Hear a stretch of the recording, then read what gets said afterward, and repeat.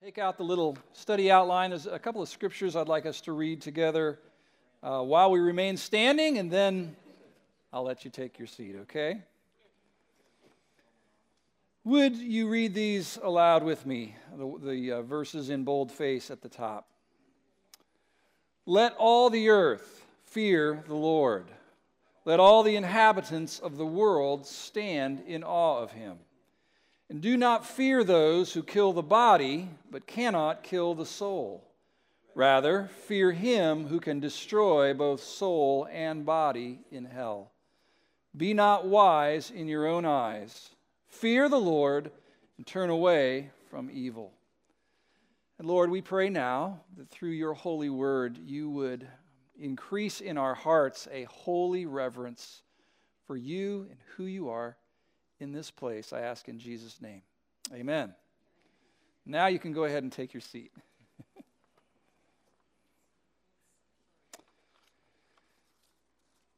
Well, I want to remind you that Easter, our celebration of our risen Lord, is just 2 weeks away, and I hope you're thinking about not only being here yourself, but also who you might want to invite and join you here in our time of worship.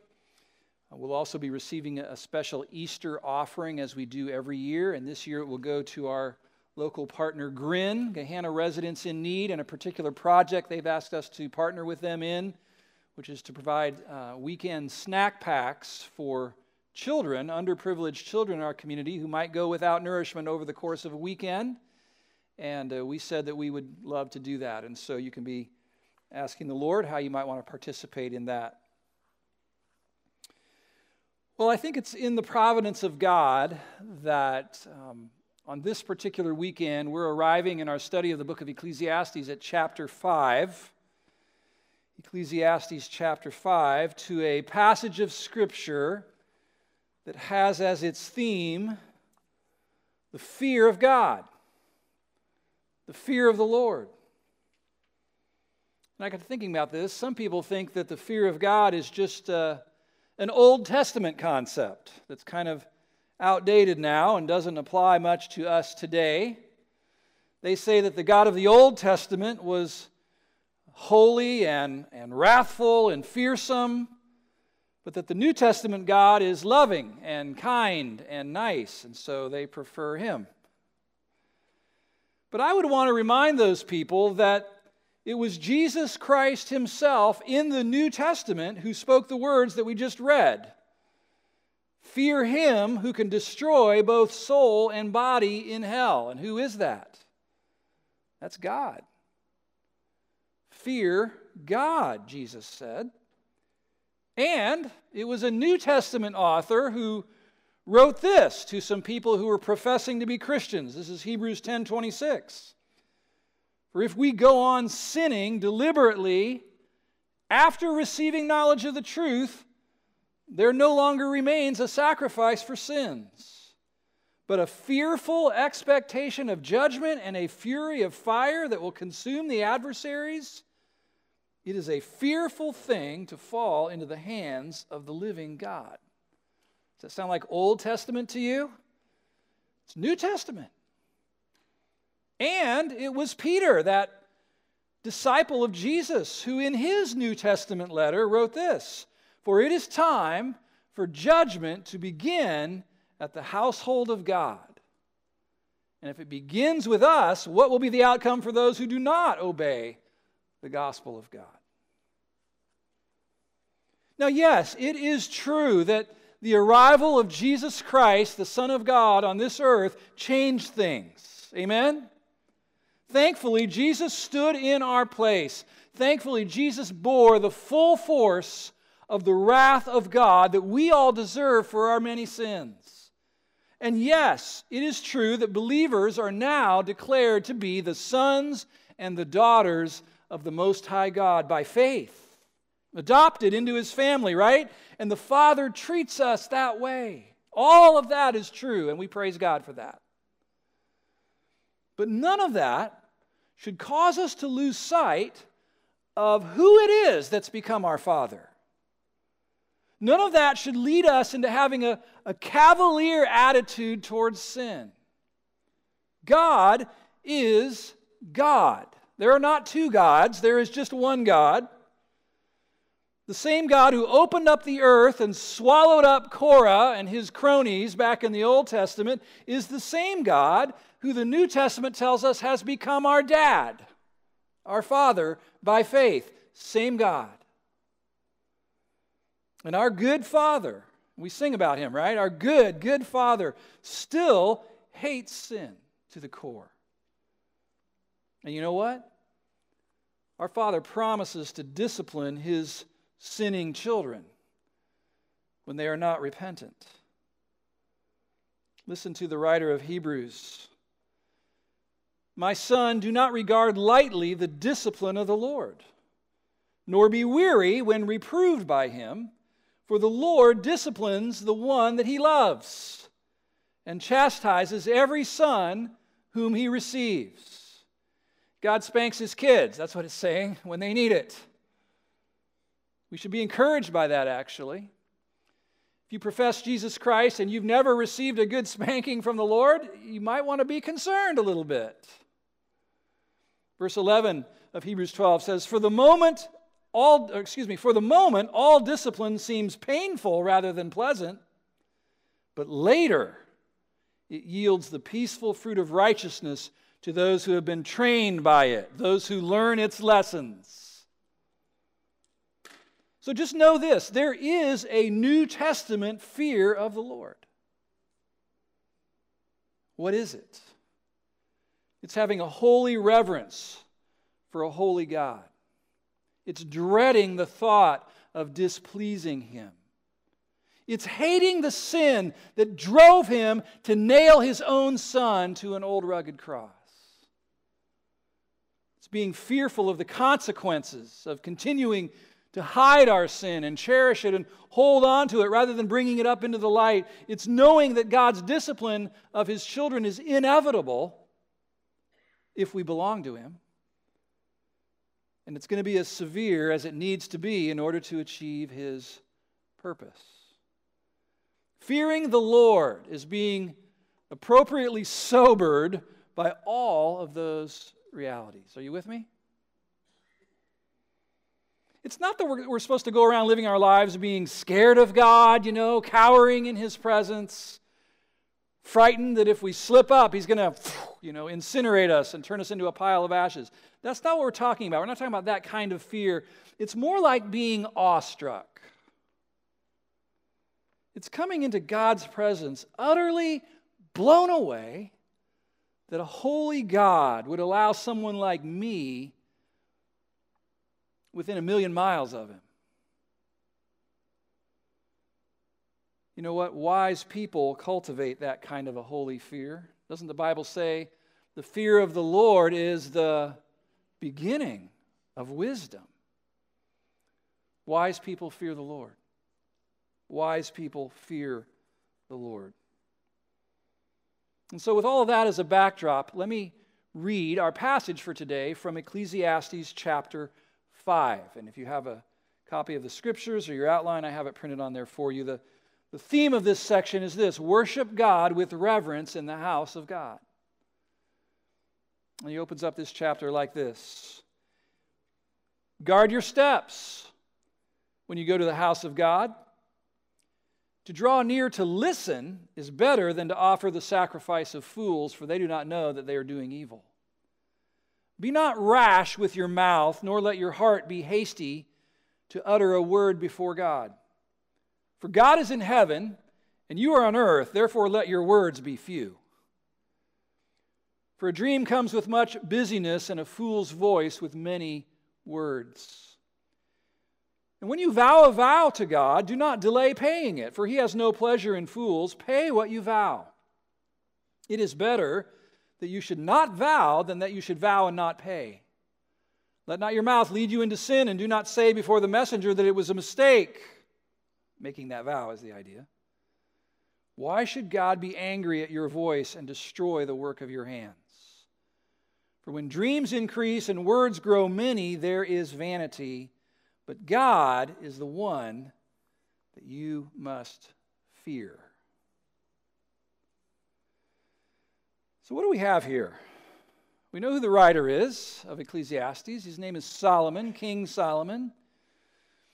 And we've been walking with him through his journal called the Book of Ecclesiastes. And up to now, he's been bemoaning the futility of life under the sun, right? Life lived on a purely horizontal plane. Life lived apart from any awareness of God. Solomon let us know that he tried just about everything this world has to offer in search of true happiness. He set out to experience every kind of pleasure, every kind of achievement, every kind of success that can be found under the sun. But when his little experiment was over, even though he had reached the top, even though he had climbed to the pinnacle of success, he gave us his assessment, and in a word, it was what? Vanity. Yeah. Hollow, empty, meaningless, pointless. It left him feeling empty and depressed, and we've tracked with him on this journey. And then he looked around at the various aspects of what's going on in this world, various parts of human existence, and what he observed, what he saw, didn't give him much encouragement either. And he showed us example after example after example of oppression in this world and injustice and people suffering and people being lonely and all manner of disheartening realities in this world. And that too just added up to a sense of emptiness. Like, what's the point of it all? Seemed meaningless to him. But now, this, chapter 5. There's a change here, isn't there? There's a change of tone here. And one thing that's interesting is all of a sudden he mentions God, and he mentions God a lot.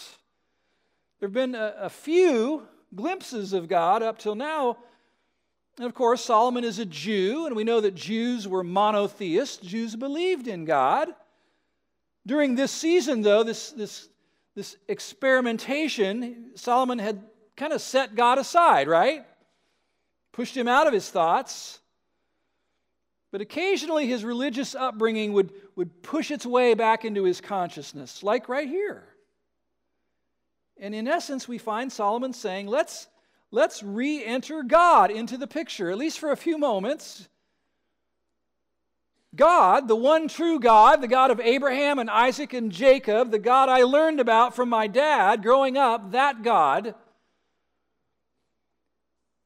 And he brings God back into the conversation. And did you see where he goes with it, though? He goes to church.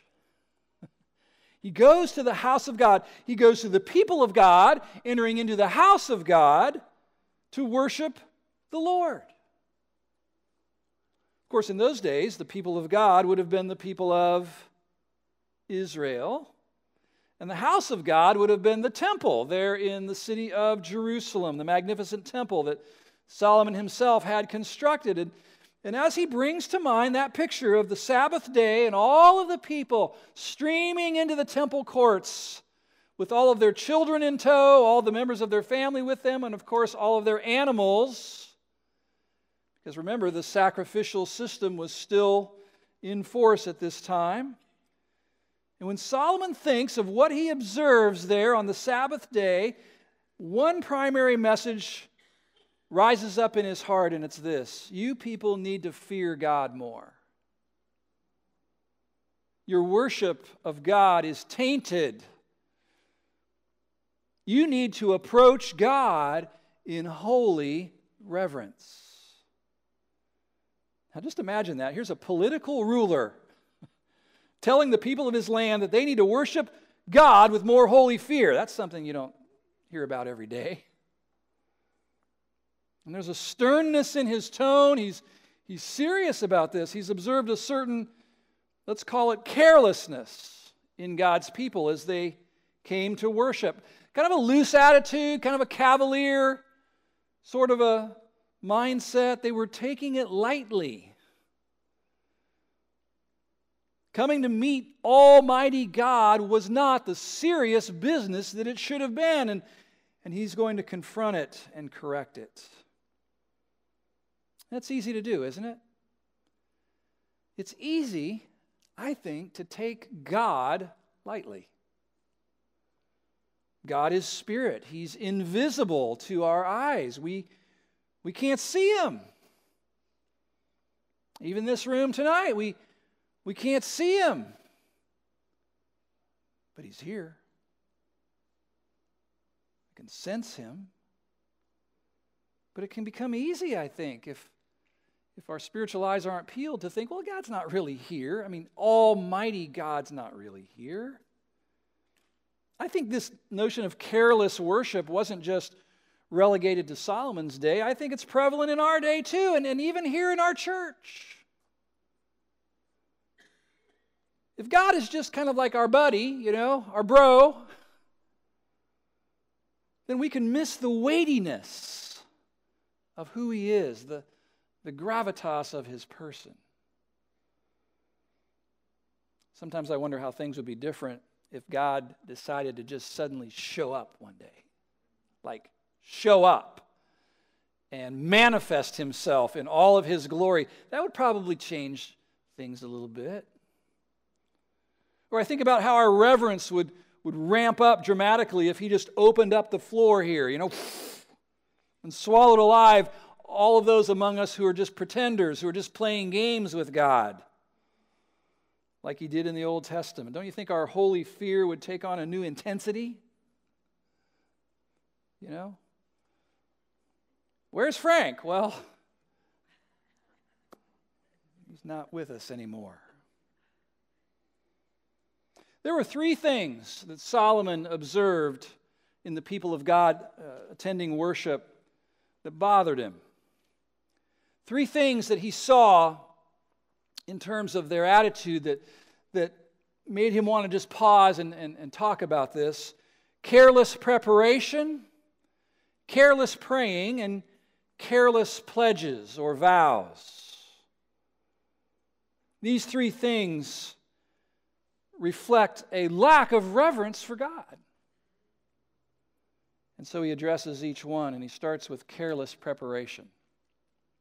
He's talking about preparation for worship, preparation to come to church. Verse 1, guard your steps when you go to the house of God. We might say, watch your step. To draw near to listen is better than to offer the sacrifice of fools, for they don't know that they're doing evil. What's he saying here? He's saying, give some thought regarding what you're about to do when you're heading into the house of worship. Think about it for a few minutes. Think about who you're going to meet with. We say, well, I'm going to meet with Kathy and with Joe and with my friends. And of course, we love being in the family of God, but primarily, he's saying, when you go to the house of worship, you're going to meet with God, with the Lord. Think about that. Think about whose presence you're going to be entering, and then carefully prepare your heart for that. Think about this. If you or I got an invitation in the mail to go and have a meeting with the President of the United States, a very powerful man, I'm thinking that none of us would be silly or would be goofing off as we were being ushered into the White House. We would realize that moment called for a certain decorum, a certain respectfulness, don't you think? And like it says here, I don't imagine we would walk in and start talking up a storm and start spouting off all of our opinions about things. No, we would probably feel overwhelmed in that moment, and we would likely keep our mouths shut until we were asked to speak, don't you think? We would approach the whole thing with great caution because we would understand the disparity of power that is in that room. Our posture would likely be one of humble deference and attentiveness and respectful listening, given the setting and especially given the audience. King Solomon himself was a very powerful political figure, and yet he even realized that God towers over all of humanity, peasant and king, and everyone in between. And he should be shown honor, proper honor by everyone. He's saying that being loud and brash or cutting up or making wisecracks in the presence of God is just, it's not appropriate, and it kind of smacks of ignorance. Someone who doesn't really get it, doesn't really get God. Someone who, he uses the term foolish. And so Solomon calls upon the people of God to be careful, to prepare their hearts as they make their way into worship, to set aside frivolity and lighthearted silliness. Now, there's a time for that. There's a season for those things. Solomon already told us, but this is not it. This is the time to meet with God. This is the time to be reverent before Almighty God. An essential part of this is preparing our hearts to hear from God, right? We were praying as a team in the back room before the celebration tonight, and several people prayed, Lord, we've come to hear from you, come to hear from God.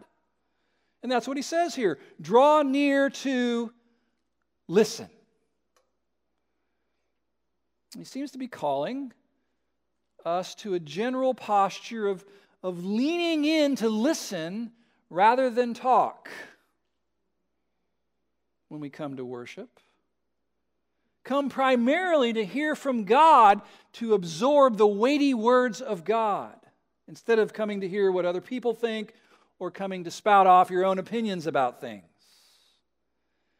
Now again, this doesn't mean that we should not ever talk when we come into this room, or that we can't be joyful or laugh or sing. We do that, but a wise person is going to come in with a prepared heart, primarily looking to hear and obey the Word of God. I love my brother right over here because he's told me many times, I come to church here because I want to hear the Word of God. You said that to me, right? I want to hear the Word of God. I do too. We need to hear His words. We need to have our hearts prepared to hear from the Lord.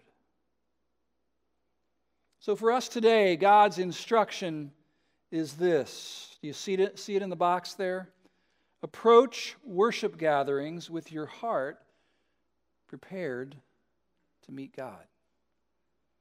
That's something you do at home before you come. It's something you do in your car on the way here.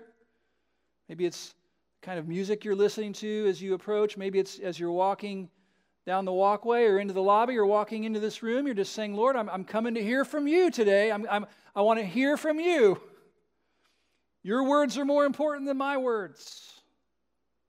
May my heart be open to you, and I want to hear your word, and I want to heed your word, and I want to obey your word. Speak to me. Like Samuel, even as a boy, prayed, speak, Lord, for your servant is listening. I wonder if that's our attitude when we come to worship. Well, that was one thing that Solomon observed that kind of gave him some heartburn. And there was a second thing. He builds on this idea further by also decrying what I'll call careless praying. So careless preparation and careless praying. Verse 2, be not rash with your mouth. He's talking about what we say. Nor let your heart be hasty to utter a word before God. Isn't it interesting? He talks about the heart uttering words. Why does he say that? Because he understood that what comes out of the mouth comes from the heart. What's in here comes out here, right? Don't let your heart be hasty to utter a word before God, for God is in heaven and you are on earth. He's just trying to set the landscape here. We're not equals here. We're not peers. It's like standing in the West Wing with the president. We're not peers. Therefore, let your words be few. For as a dream comes with much busyness, and a fool's voice with many words, which was a proverb of the time. Part of worship is praying. Yes? Part of worship, part of public worship is praying. Praying is us talking with God. That's a simple definition of it. When you speak to the Lord, that's called prayer.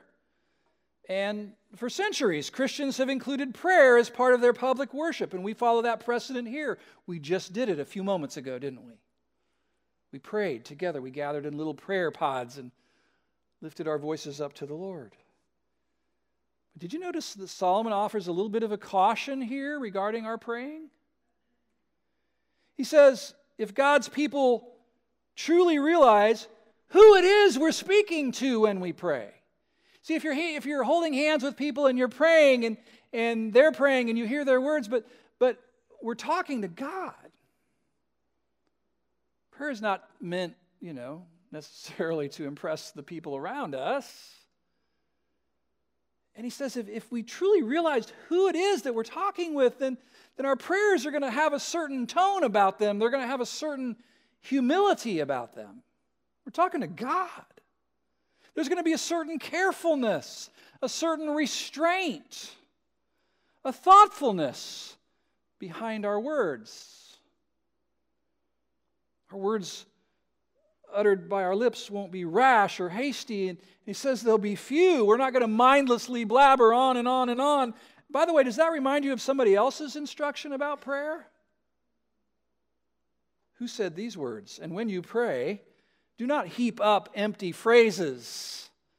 Or one translation says, don't keep on babbling like the Gentiles do, for they think that they will be heard for their many words. Do not be like them, for your Father knows what you need before you ask Him. Who said that?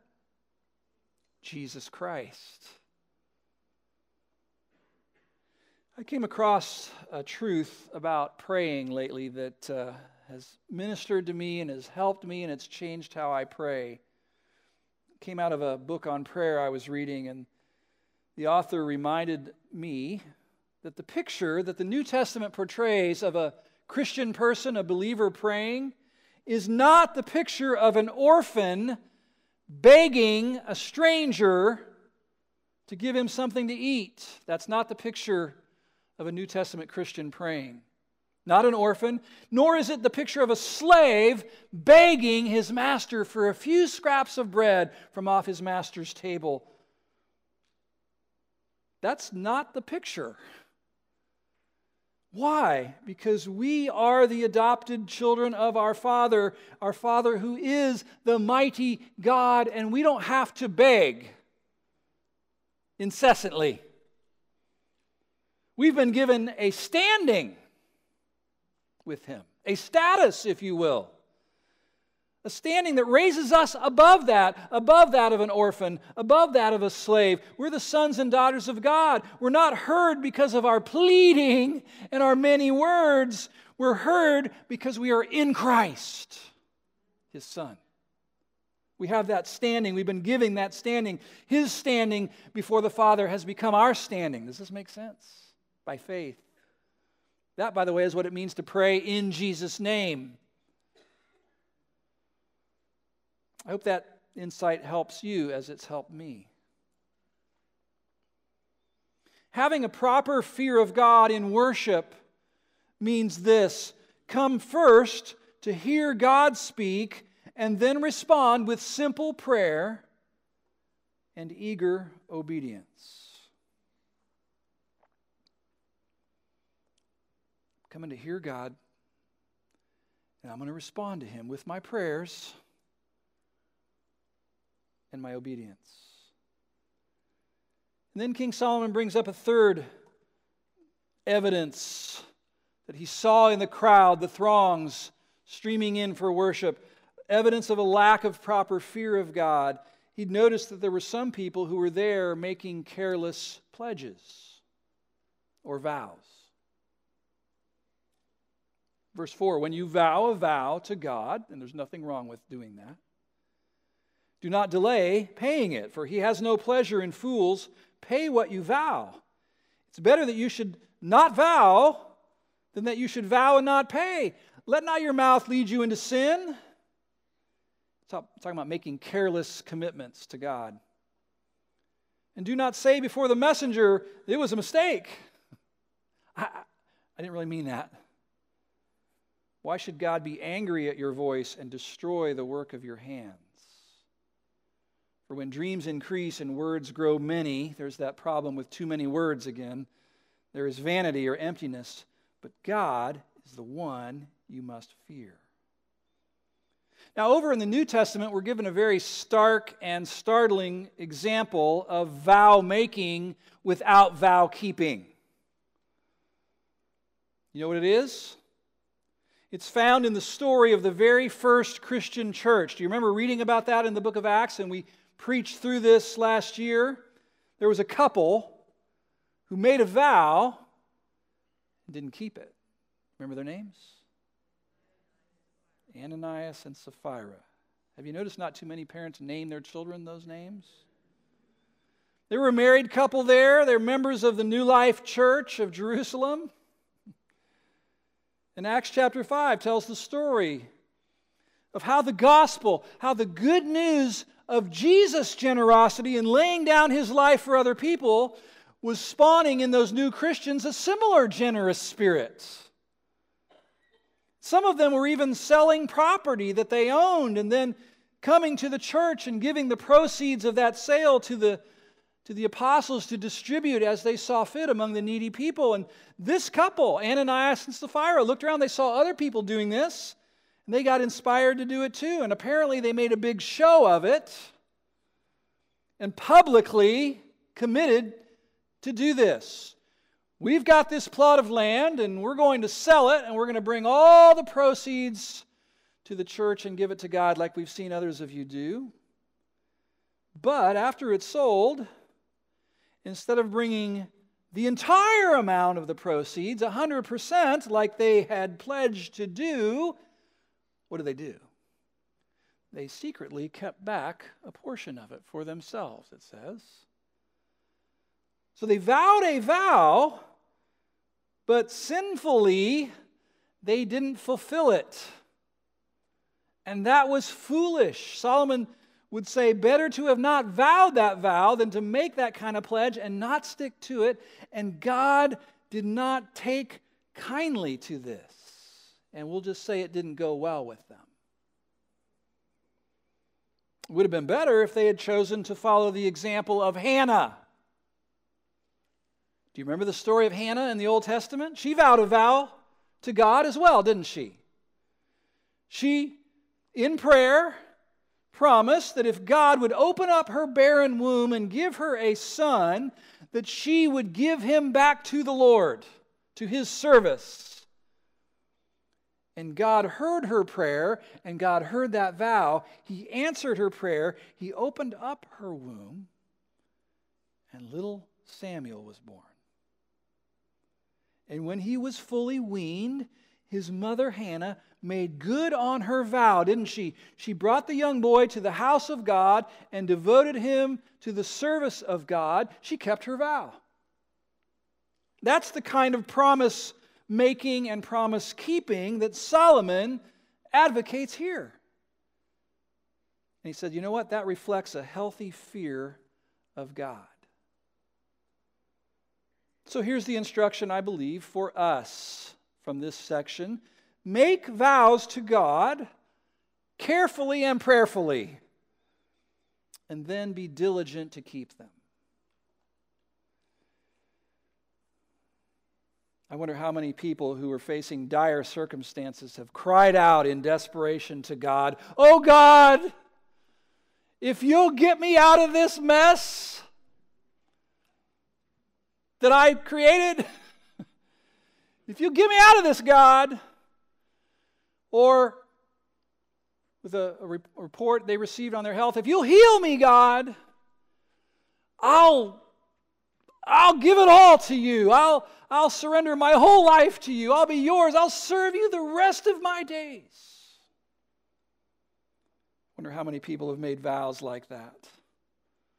And then I wonder how many of them saw God actually act and come to their rescue in mercy.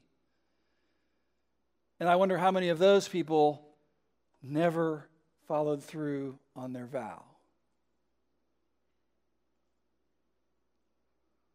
I wonder if that strikes a chord with somebody in this room, because maybe that's you.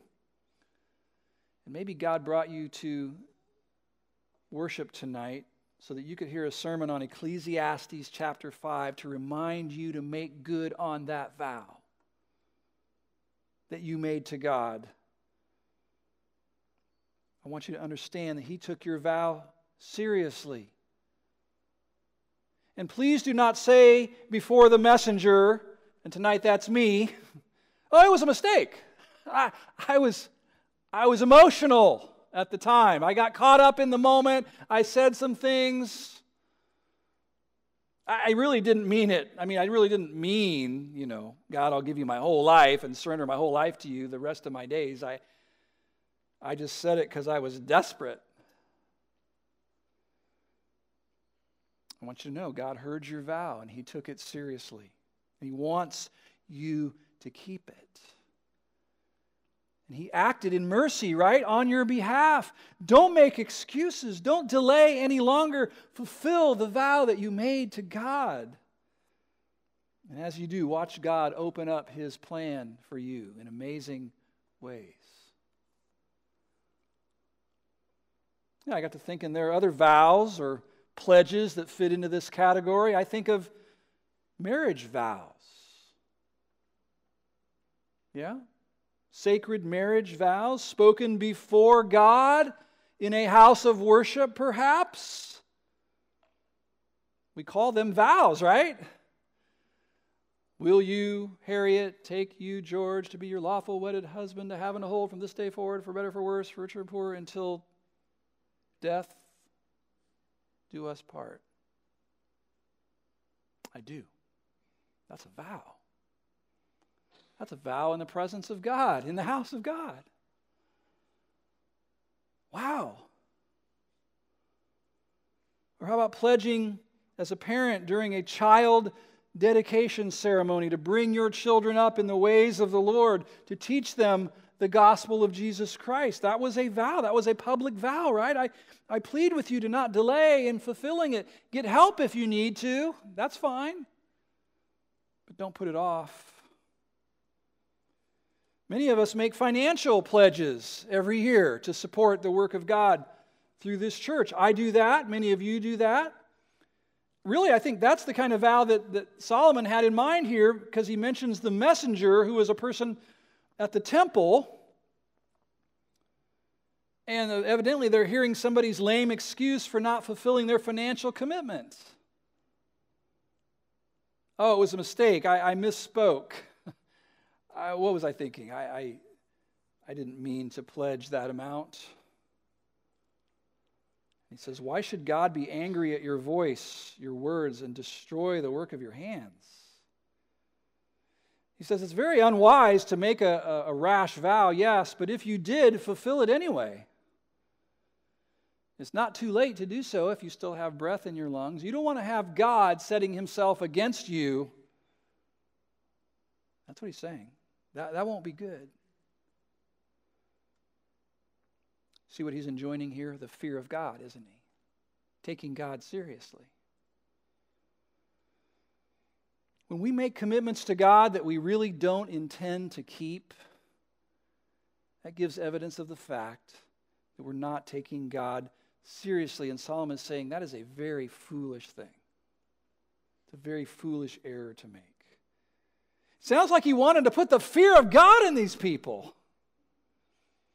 By the way, that's what happened after Ananias and Sapphira received their discipline from the Lord. It says in the book of Acts, and great fear came upon the whole church and upon all who heard about it. So evidently some people out in the community were like, whoa, I'm not going in there. There's some serious stuff going on in there. Funerals and things. I'm going to think twice before joining up with that group.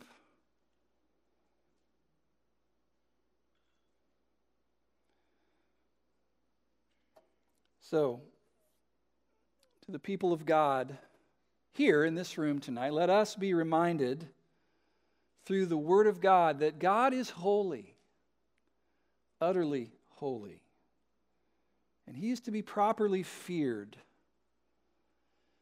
Let us with great care prepare our hearts each and every time we come here to worship Him.